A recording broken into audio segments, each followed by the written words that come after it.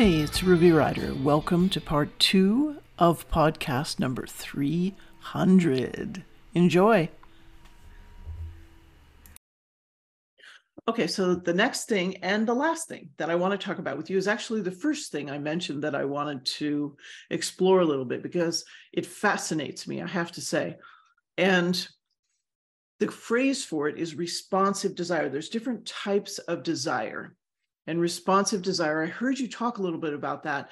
I think it was on Instagram. You put up some thing and I just went, oh my God, this is absolutely fascinating. And it explains so many things in so many relationships. So if you would please speak to that. Yes.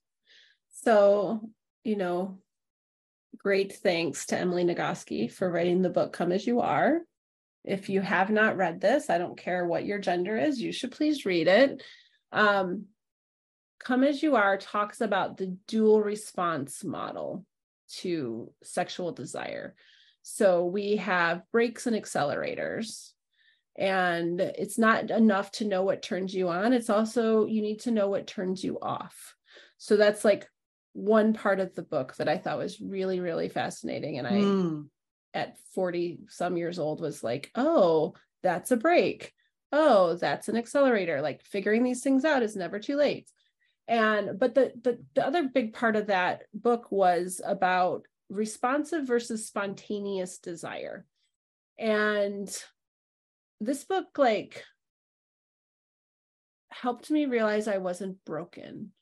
Because when I was married the first time, it was like, what's wrong with you? Why don't you want sex? Right? Like there's clearly something wrong with you. There was something wrong with the relationship, but that's a whole nother story. Right. But the thing is like, not everybody gets hit by a bolt of lightning of sexual desire. Right. I don't walk around going, I am horny. It does not happen for me. There were times, I'd say early in relationships is pretty common for people to be considered spontaneous desire. I say with quotes, because there's a lot of different things happening in the beginning of a relationship, right? There's new relationship energy, and we don't have this built up of resentments. And you know what I mean? It's a very fairy tale land in the beginning, and then you settle into a relationship. And I think this is the thing that I think needs to be spread far and wide. Responsive desire means that I need to be aroused before desire shows up. So that's complicated, because how do you say yes to sex when you don't have desire there yet, right? So this doesn't just happen to vulva owners, even though it kind of, I don't know, somewhere I picked up the message that a lot of women are responsive desire and a lot of men are spontaneous desire. And it's kind of like, they're always women are ready from to Mars go. and men are from Mars, women are from Venus. That kind of like opposites, kind of whatever. Yeah. That is not true. And men need to understand that they also can have responsive desire. And that might be why they start to show up with some erectile issues or erectile disappointment, because they're not understanding the difference between what happened to that time in my life when I just woke up horny. Yeah. Right. And I walk through the day thinking about sex all the time, that they too transition to a much more, or they can transition to a much more sex isn't the first thought of the day, right? I love talking about sex, but I don't think about having sex all the time. And honestly, what I've found is that one of my breaks is expectation. So that might come from my partner, might come from society, might come from myself. But if I feel any expectation to have sex, I can't get there. I cannot get aroused to get to the desire part. And so knowing myself, what I know I need is a partner that I really, really trust, that can hear my no and not make me feel bad about it. I'm going to feel bad about it. I'm going to feel bad about it on my own. I'm working on trying not to feel bad about it, but we are, especially people socialized as female, we get bombarded with all these expectations of what we're supposed to bring to relationship and what our contribution, right? In my first marriage, I always felt like that was my contribution. The sex was my contribution, right? It took me a long time to take my self-worth and separate it from sex, right? That I have value to be in a relationship with, whether you're having sex with me or not. And that sex is not a guaranteed part of being in long-term relationship. It just isn't. I'm still a person, right? And I get bodily autonomy. I have sovereignty over my body, and I get to decide where I'm a yes and I'm a no. So for me in my relationship, it looks like I'd love to connect with you. Let's go get naked and jump in bed and cuddle and talk, right? We both know that most of the time skin on skin gets feeling good. And like, you know, like I know that for myself, if I can make him make a little noise, like that turns me on. Like we know the little things that are the accelerators, but we also know what the brakes are, right? And I've noticed my body really paying attention to where do I feel safe to have a no. And with my husband, I feel safe to have a no. He celebrates my no. There's never a lick of like guilt. Like he's a grown ass adult, and I am not responsible for his erection, right? I do not need to do anything about it. And he is okay with us not escalating to the sex if I just can't get there. Because sometimes there's other stuff in my head, right? I've got other things that my brain is focused on, and I just can't get present. Well, and to pause for a moment, when you said he celebrates it, this brings me right back to some of the cuddle stuff of touch. And I just actually put up a couple of pieces up on FetLife because I host 2 munches in the kink community up in my area. And one of them is at a bar. So we call it a slosh because there's social lubrication there whenever you go to a bar. And I think those boundaries become a little bit fuzzier, or people are not quite as vigilant when they have alcohol in them. And the boundaries I'm talking about are touch boundaries. You always, always, always ask. And ideally, you ask before you ever touch anyone, anything. You touch their hat, their jacket, anything. I mean, ideally, that is what creates that container of safety, is when you ask first. And if you know the person and you know that they're fine with that, that's one thing. But if you know them and you can't remember if they like hugs, then ask first, because consent creates safety. There's all kinds of people out there that are totally fine with casual touch, and that's lovely. But at the same time, there's people who get triggered by that. And sometimes it's not a really obvious thing. Sometimes it's like, something like that will happen to you. And again, like, to use your phrase, people who have been socialized because they have female bodies have been taught to just, this is okay, and don't say anything and don't make a fuss. And then you go home from an event like that where your boundaries have been crossed, but you're not even really aware of it. You just feel sort of icky, right? And that's just so important to not have that. That can make the difference between someone, exploring their kink or returning to a community thing. But that awkward moment always needs to be addressed when you come up to someone and you say, so, hey, can I give you a hug? Are you okay with a hug? And they say no. Okay, boom, that moment right there is so good for the person who asked it. If they get that no, to say, thank you for taking care of yourself. Not only can you say something which eases that awkwardness of that pregnant moment, which is all like, oh, they said no, because nobody likes rejection, right? But what's truly happening is they're taking care of themselves. And this is all the cuddle stuff, It's all about learning your boundaries and being responsible for your boundaries.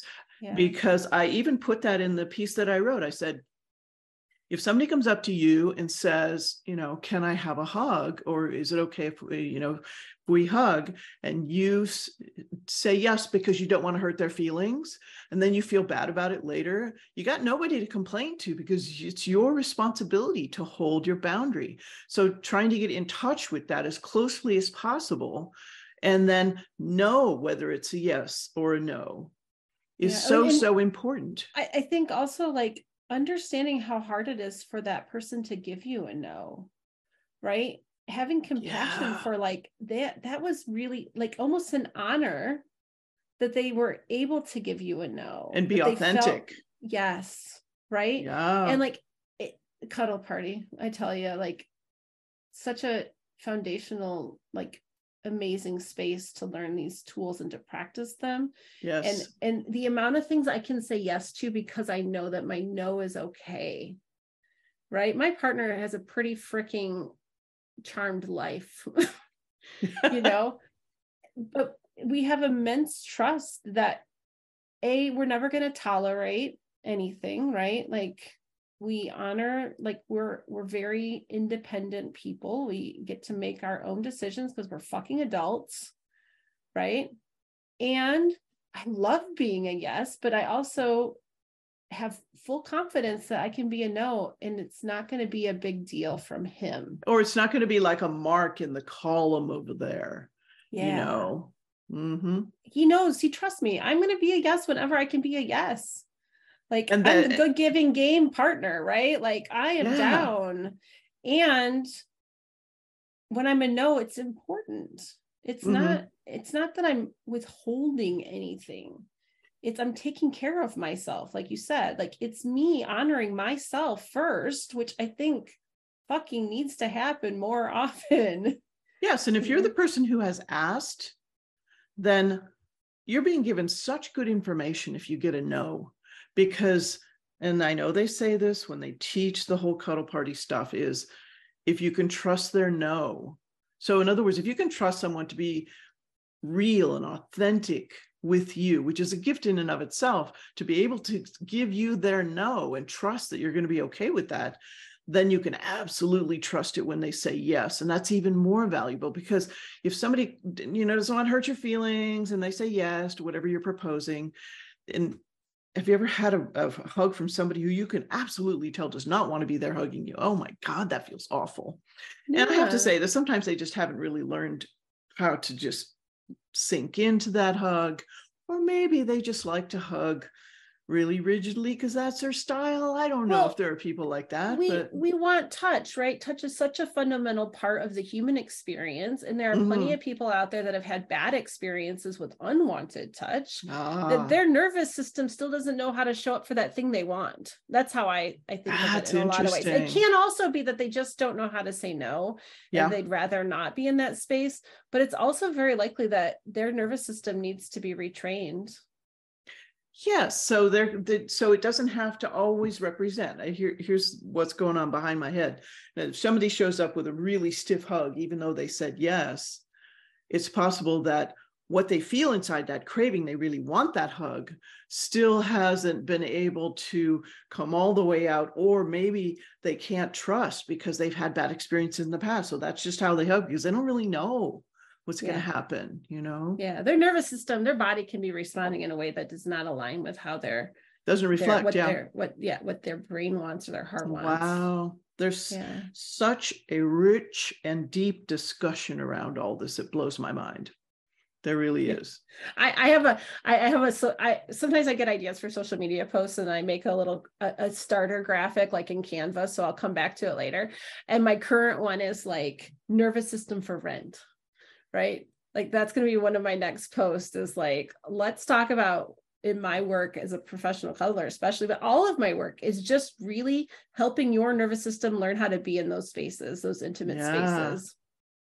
Well, and when I do my sex work, it's not at all unusual for me to work with newbies. In fact, I tout my expertise with newbies because I've been told so many times I'm really comfortable to be around. I put people at ease, but that doesn't necessarily mean their bodies are going to be at ease. But then I also have a extensive massage career that I just retired from, and legit massage. And so I know so much about bodies, and I have that tool to help people relax. But, getting someone from, oh my God, I want to explore this, but I don't really know if I can because you're actually putting something in my ass and that's really vulnerable. And oh my God, right? Getting them to some sort of pleasurable space in the space of an hour. Yeah. So I always laugh. I just flat out laugh out loud when I get emails that say, so how much do you charge for half an hour? It's Well, like, and honey, here's the thing. yeah. In my situation, they would be really well, and they would do really well to invest in some cuddle time with me before doing stuff like that, so that their body gets comfortable with me. Yes. Right? Wouldn't that make for a very different first time experience? But it's also an Yeah, investment, right? It's like a long game, instead of the short game. it is. And sex workers look at it a very different way. Because it's like, I just really like to get to know you first. It's like, great. And my time is money. And so you will be paying me to take me out to dinner, Yeah, and I'm absolutely. happy to do that. I'm happy to do that. Yeah, no, And it's a requirement for me. I'm the weirdest sex worker out there. Like, I'm like, yeah, so I see you want to try this thing, because I really love helping newbies experience whatever this fantasy fetish is that they've had their entire life, especially if we have overlap, and probably only if we have overlap, because I want to really enjoy myself too.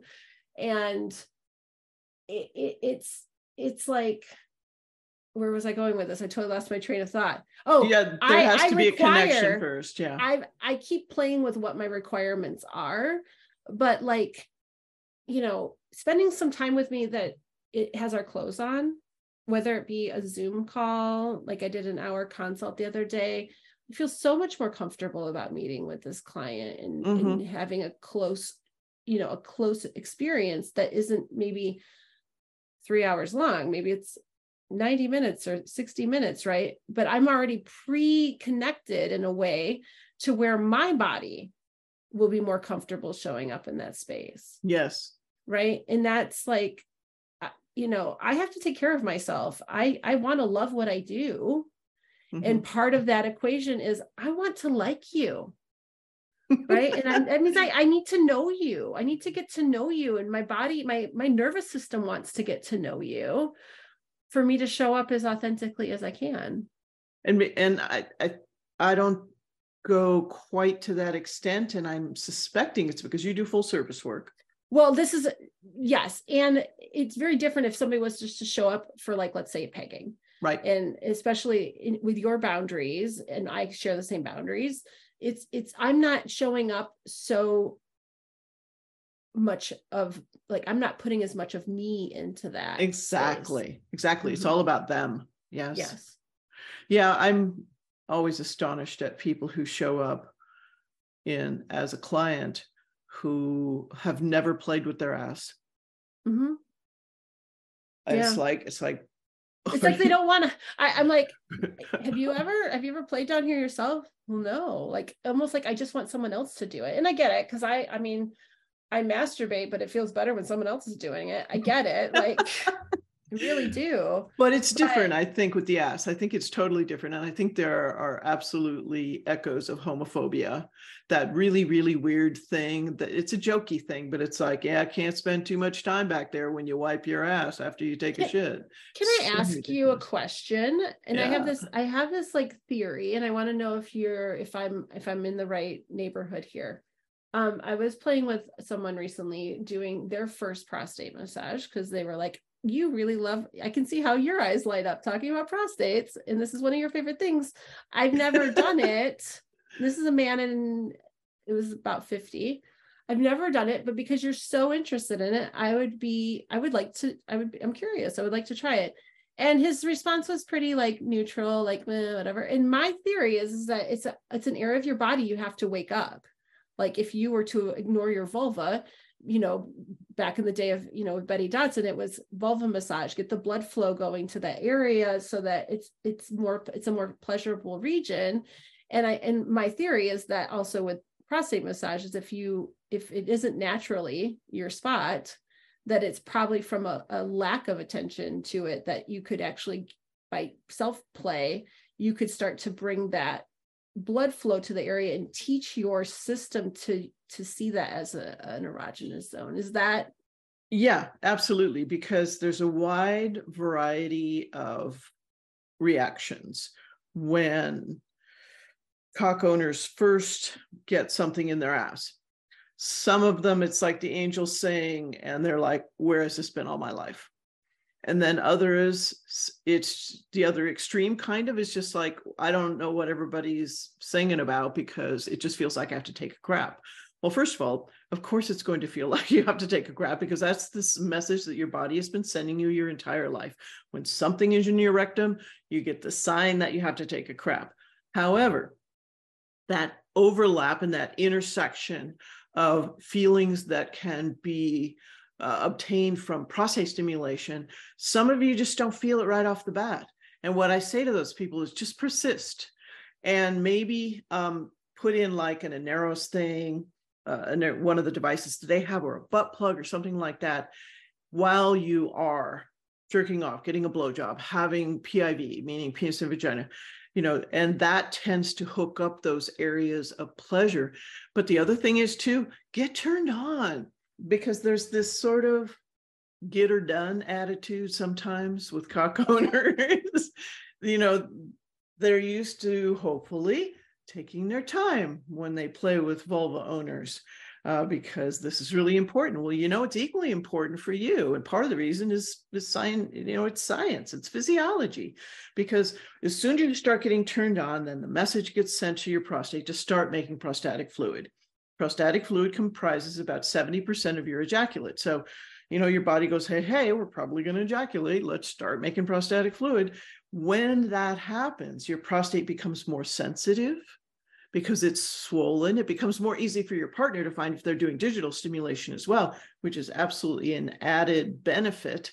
Because if it's your first time exploring that, or you're fairly new at it, sometimes the person doing that to you has a hard time finding it. So you're going to have the communication going back and forth, but it's easier for you to feel if that is swollen with fluid. So, never forget the foreplay, and whatever that looks like to you, it really doesn't make much difference. Just get turned on first and then start playing with your ass. Because the desire has to show up, right? There you go. You gotta have the arousal for the desire to show up. So yeah, like if you have if you can't mentally find that sexy space for ass play, it's probably not going to get connected with a finger up your ass. You know what I mean? Yeah. And so many times it's kind of, it's not automatically thought of as an essential part of solo anal exploration. Yeah. For cock owners, it just blows my mind. And I can kind of see that. I could certainly envision, okay, I'm going to do this new thing. This is a little nervous thing. I'm going to explore this thing, and I'm not really sure what I'm doing here. And so they don't approach it from I got to be all turned on about this, because it's like a whole new, maybe a little nervous, maybe a little, I'm not sure what I'm doing. But when I teach my classes, I always say, I'm a huge fan of solo exploration, because think of it this way. How would you like to have sex with someone who's never masturbated before? They cannot guide you. They don't know their I was that body. person, and I can say sex is way better once you learn how to masturbate. So you should really get your prostate involved in your masturbation. Yeah, and even if you're doing something like vibrating on your taint and the outside of your prostate, I mean, there's so many different ways that you can do it. But I'm continually astonished at how many men seem to have an aversion to it. And I think that's the echoes of homophobia. I really do. For sure. Yeah. I mean, they've already tackled the, don't touch your penis, right? They've already tackled the hiding and masturbating and doing it fast and quiet, right? As children. So, permission giving, we give you permission. Go explore, be curious. Right. I wrote a little thing about that, and I'm like, those are the people that deserve to be congratulated, because they've had the interest, they've explored it, and they've had I'm not even sure what the word is here. They've had the intelligence. No, that's not it either. It's like you find something that you want to explore, but it's not that easy because you're overcoming a few things here and there. And then you find this richness of rewards, as opposed to, unfortunately, society giving you all kinds of instructions, opinions in the opposite direction. And you have to overcome that to be able to enjoy fully or even to begin to explore. So yeah, it's a lot of bravery. It's a lot of tenacity. Yeah, that's a good one. That's a good word. So I think they absolutely deserve, they're intrepid explorers. That's the phrase that I use. Mm-hmm. Yeah. Before we go, yes, we haven't talked about Soft Cock Week. Oh, let's talk about that. Yeah, I want to say deep in the planning. I wish I was deeper in the planning. So many puns. So many puns. There's a lot of things happening in the background right now of like not everybody. People are like, I want to talk to you about Soft Cock Week. How do I be involved? Like, and I know last year had so much fun with your involvement with Soft Cock Week. This is going to happen in November, correct? Yeah, November 5th through 11th. We're doing Soft Cock Week again. Okay. I want to make sure, last time we had pretty limited programming because I kind of threw this together at the last minute and called on community to see who wanted to contribute. Ruby, you gave a wonderful contribution of wonderful writing. But then you also joined us for our last event, which was our soft cocktail mixer, which is recorded and still lives on softcockweek.com, where a bunch of us that were professionals who contributed for the week got together and just freaking geeked out for like 2 hours. It was so fun. Going down all sorts of rabbit holes. And so I'm hoping to do a lot of what we already had last year, which was the soft cocktail mixer and also the soft opening, which was more of a town hall space to kind of share what was your current experience with erectile issues and whatnot. This year, I really want to have some programming for the partners of people that are dealing with erectile changes. Actually, I think Joe Court is going to come in on that one. I think we're going to definitely do a podcast very much with that as the primary focus. I'm excited to have Joe involved because, you know, he is a supporter of the Soft Cock Week. And I also want some programming around masturbation with a soft penis, because that came up as a big question mark for a lot of people of like, wait, what? Like, I can still have pleasure without erections, and it's still like, you can still have an ejaculation without an erection. Yeah. So I want some programming specifically around that. I guess I'm throwing these things out into the universe, even though I have some little birdies in the background that are helping me make sure these things happen. Those are some additions I want to make sure that we definitely get programming around. One of the things that I thought of, because I just got asked this in an email that somebody sent to me, is it was from somebody who had a prostatectomy, and they were looking for more detailed instructional type of offering about how to use the harness and have a strap on themselves. How to use the Deuce harness, the spare parts Deuce, which I think is one of the best ones out there. And yeah, there's some stuff there. There's absolutely some good stuff there. And I still have time to solicit even more, because, you know, again, not having the cock, not having tried this out, I don't really know, but there's stuff in my brain that I've collected from over the years, because when you think about it, if you wear one of those harnesses, it's at a different angle because it's above your biocock, right? So that's one of the first things you have to get used to, is the coming at it from a different angle. But, you know, the ability to change all the different toys and stuff. For anybody who hasn't taken my beginner's webinar, I go off on a little rant about the importance that is erroneously attached to the lack of an erection, the meanings that are attached to it, because when you're doing prostate stimulation, erections can come and go. There's a bunch of you out there that aren't going to have any erections at all if your life depended on it. And then very few of you will be erect the whole time. So for whatever reason, scientifically, physiologically, erections get a little challenged when you do prostate stimulation. So I try and educate the givers that don't look for an erection as a sign your partner's having a good time. And you receivers, don't think that we just broke your dick because we didn't, okay? And there's so much meaning attached to the lack of an erection that drives me nuts. It's like, oh, he doesn't think I'm beautiful. He's not hard. He doesn't want to fuck me. He's not hard, or they're not having a good time. They're not hard. Oh my God, people just let it go, because it puts so much pressure on the penis owners. I can't even imagine. I mean, I strap it on. It's always there. It's always ready to go. Yeah. Well, if you wanted to do something around, I would love to give more space to normalizing the use of strap-ons. Because there's a bunch of people out there who want that ability to keep that intimacy with their partner if they are unable to have the regular PIV. And, we've talked over and over again about how we'd love to redefine the word sex. To not always default to PIV.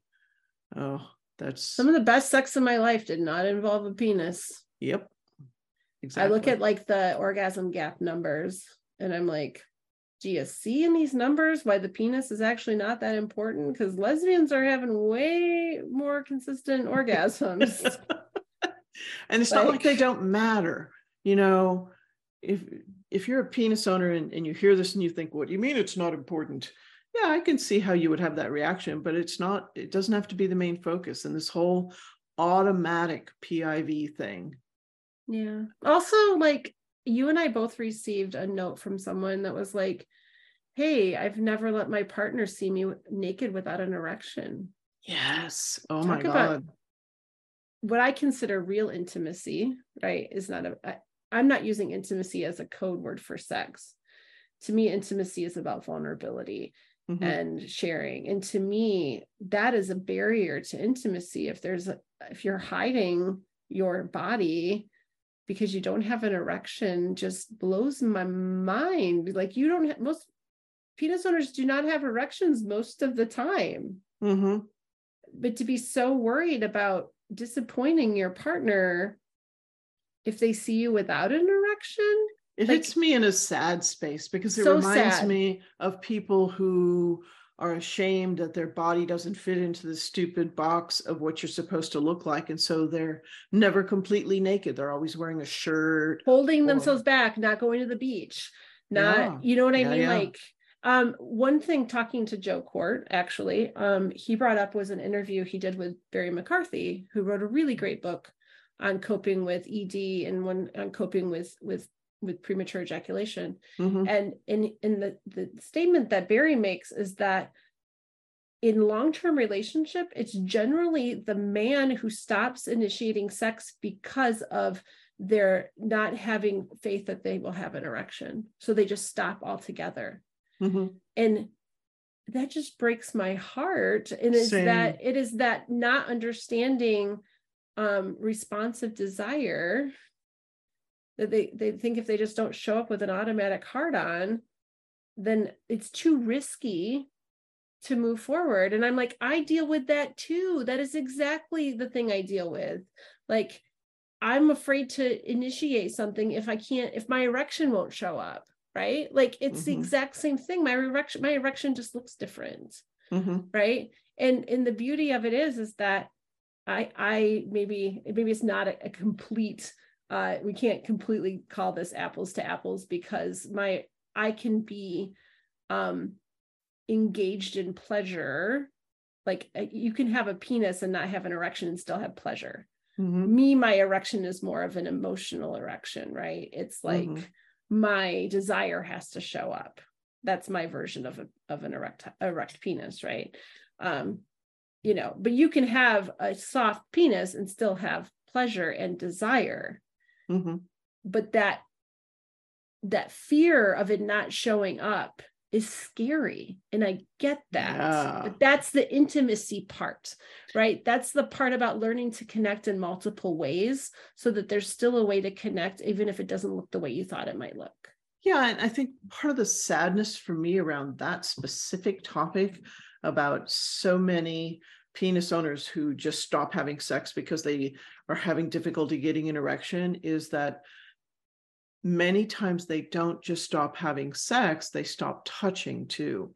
And part of the reason that they stop touching goes back to equating all touch with sex because they were denied the continuing experience from small childhood of that tender, loving, non-sexual touch.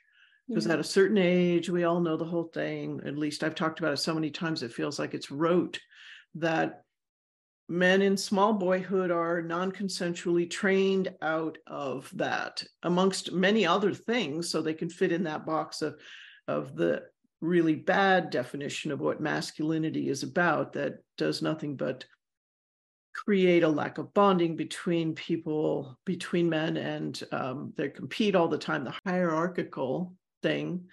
And they equate so much that sex goes with touch, because otherwise they're not allowed that non-sexual touch. If they do it with other guy friends, it's like, what are you, gay?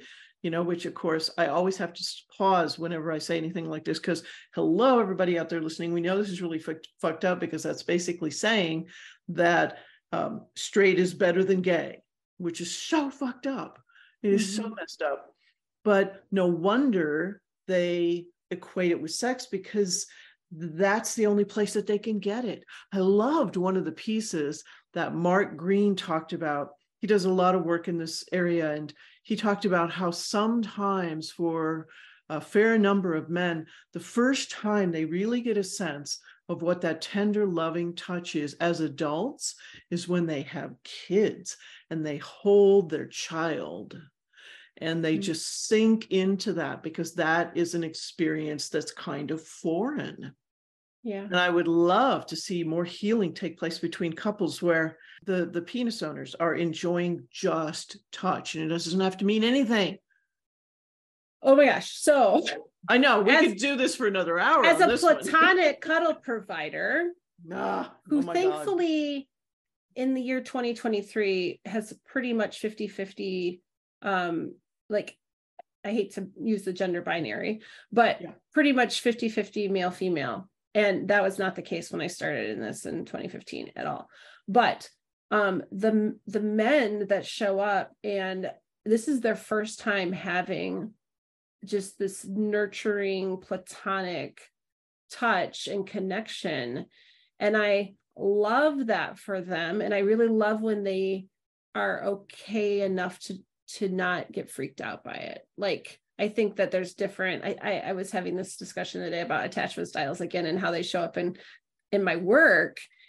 I think my theory is that those with that kind of distant attachment, like they're the stay back, the islands, right, that they are overwhelmed by what that feels like in my space, and so they don't come back. And they're always welcome to come back, but they probably have some more work to do before they're ready to do that. But the ones that are like, wow, this is so new to me and really feels good, like, to get lost in that and the yumminess of it. And then I have, like, occasionally I work with couples, not very often. It's not, couples are complicated, but I have a couple that I've worked with that they both work from home and they cuddle on their lunch break together, platonic cuddling, and how that has helped them connect sexually, because they're filling this bucket, right? We have buckets that need to be filled. Yes. And just having just that connection time, like in my surrogate partner work, a really common thing that happens with clients is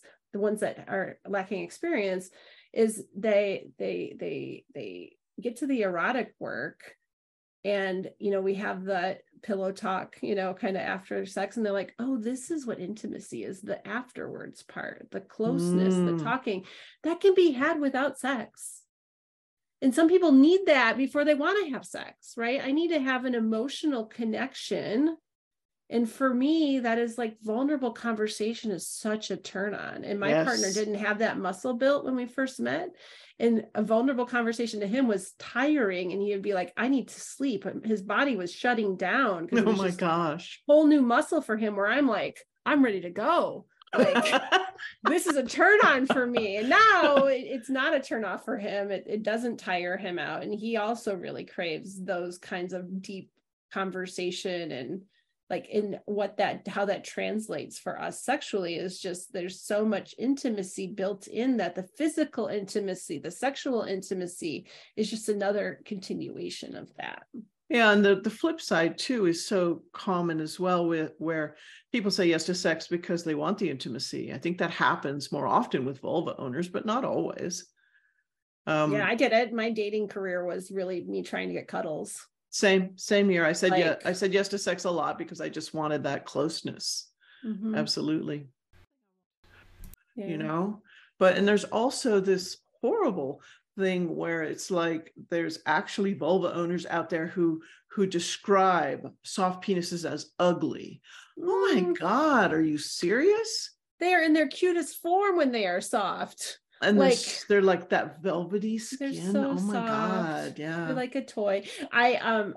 We talk about who is it for, that question, you know, and I think it clarifies. I think if every couple could learn about the wheel of consent and how they move through their physical relationship dynamics, it would be really interesting to see how relationships would change. They would need probably a lot of couples therapy in the process of making that transition. But I remember the play partner I mentioned where I was like, I just want to receive. That's all I want today is I need to receive.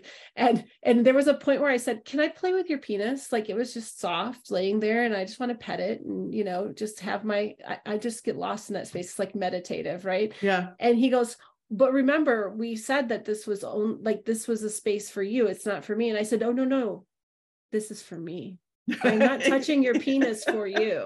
I am petting your penis for me because I'm enjoying it, right? Like can you imagine the gift that would be to so many penis owners if they had a partner that just said, no, like I just want to pet it while it's soft. It's so fun when it's soft, and like be able to just really, and that's what I want with Soft Cock Week is like to reframe how we look at penises. No matter how they show up, they're still like, they're fun no matter what. Like we don't need to put expectations on them. Even in my sex work, one of the things I notice often is that, you know, I'm doing a whole bunch of different things depending on what it kind of an experience that they like. Sometimes they're tied down. Sometimes I do spanking stuff and things like that. But one of the things that I notice, whether it is that type of an experience or a more sensual experience, is that the moment I touch their cock, is that I can see the body movement that they make where the pelvic floor muscles are coming together because they're trying to get an erection. It's a reaction to me touching their soft cock. And I always verbally address that and say, you don't need to be hard. I'm just having a good time touching here. What would happen if you just relaxed? Right? I said the and most I said important that even to my partner. Yeah, is to relax. I feel you tensing up your body. Trying to have an erection. It's like, it's not important if it's hard or not. It's there and I'm going to have a good time with it. Yeah, but it is it's an automatic response. It is. Which is why we say a lot of times, a lot of the skills that we want to come into the bedroom, we have to learn outside of the bedroom because we go into this auto mode, right? Where, some of these connection exercises need to be done not in a sexual space, but in a platonic space. So we can really change how we think about how we're engaging with our partner. Because if we throw the sex into it, we go into like auto mode. And this is one of the reasons why Soft Cock Appreciation Week is so freaking important. And surprisingly, it didn't exist. I don't know how. Right? Right. And so many people expressed so much interest in this. It just delighted me. It was like there were so many people waiting for it to happen, but not realizing, not having a concrete vision of what it would look like. And you put it up there and said, you know what? Wouldn't it be nice if, and hey, we could do a thing. And everybody went, oh my God, this is great. You just need somebody to drive the bus, right? And I'm volunteering to drive the bus, but I don't want to have to fill the bus, right? Like I want this to be a real community project where I'm just holding the space to anchor all of the content. Yeah. But please, sex educator world, how do you want to contribute? How can I help you contribute? Please don't wait for me to give you instructions because they're not coming. Yeah. Right. Like that is not where my yes is. I do not want to be the orchestra, and, I don't want to, direct the orchestra. Be the I conductor. want to just be like, how can I support you? What do you need? Do you want to teach a webinar? I get a webinar account for the month. Like, we can help host that. Like, let's help promote. I'm a big yes to that stuff. But when people come to me and they're like, so tell me what you want me to do. I'm like, I don't know. Tell me where your passion is. Exactly. Because this is not a paid gig, right? This is do you have a passion around this? Exactly. Where do you naturally show up in this space? Yeah. Right. And we need ambassadors from all different communities. We need ambassadors from the straight world. We need ambassadors from the gay world. We need ambassadors from the trans world. We need faces that represent their communities to talk about it in the way that their community needs to hear it. And that means maybe you don't use the word soft cock. Now you're going to find the stuff at Soft Cock Week, but it become very clear to me that cock is a very white word, right? Like, I learned that last year. Was that, like, one of our contributors was like, hey, I get a little uncomfortable with that word. And I'm like, ooh, tell me more. Like, I want to know more about this. And then I was on a filming for a show that isn't out yet, so I can't name it, but we were on a panel of people, and we had this, we polled the group. It was like 3 people of color and me and another white gentleman. And we were the 2 white people were the ones saying cock. So it's not scientifically proven yet per se, but I'm going to go on a limb to say cock is kind of a white word.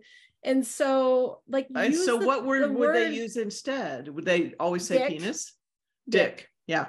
At least in the Black community, that was what seems to be the most popular phrase. And maybe this would be really interesting to do a poll around this. Like, what words do you use? Like, because I'm always looking for new ways to engage the community in this week.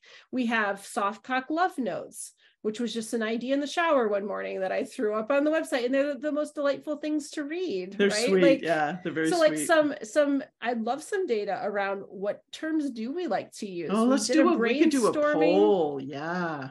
We did brainstorming in the soft cock, the soft opening town hall last year. We did kind of a lot of brainstorming around this. Like, relaxed penis was a very popular one that we came up with instead of saying soft cock. Yeah. Which is kind of funny because a relaxed penis technically is hard. That's fascinating. Yeah, because that's how Viagra works, is it relaxes your arteries. So so it's interesting to call it a relaxed penis, but I love that. Like, we have a piece of art. I haven't launched it yet, but one of my friends back in Michigan was playing with AI, and I said, ooh, I want a picture, because my one of my co-conspirators on this project this year, I brought in somebody to help me. She's like, I want to change the logo this year. I want to do something with like a rooster in a hammock. And I was like, yes, that says soft cock, relaxed penis, relaxed cock, right? So we have some art we're going to launch around that is pretty fun. But like, we're changing it up. We're going to drop the tagline, it's coming or not, and that's okay. We're going to leave that one out this year. I don't know if we're going to replace it or what, but it's a community project. Mm-hmm. And I call on, the community en masse, not just the sex ed community, but like wherever you are in the world, whatever you're contributing, if you've got something that you'd like to platform, I want to help you, but I don't want to dictate it. Mm-hmm. Right. So just let me know how I can support you more so than come up with an idea for you. Yeah. If you feel passionate about contributing, get a hold of Michelle. Absolutely. Yeah. Softcockweek.com. There you go. Yeah. Okay. I'm realizing that I should have been in a meeting about 13 minutes ago. I don't have to contribute. It's just something I wanted to watch. It's censorship, and it's the Woodhull organization. And they got a thing running right now. Yeah. I met a few of them in DC. They have their monthly presentation thing, and this is about drag censorship. So should be really fun. The Sexology Summit that you were a part of. They were at that, and it was a really good talk. Yes, absolutely. Okay. Oh my gosh. So this is going to be another two-parter, clearly. Yeah, of course. Mhm. I love you. I love you too. Thank you so much, Michelle. Thank you for sharing space with me.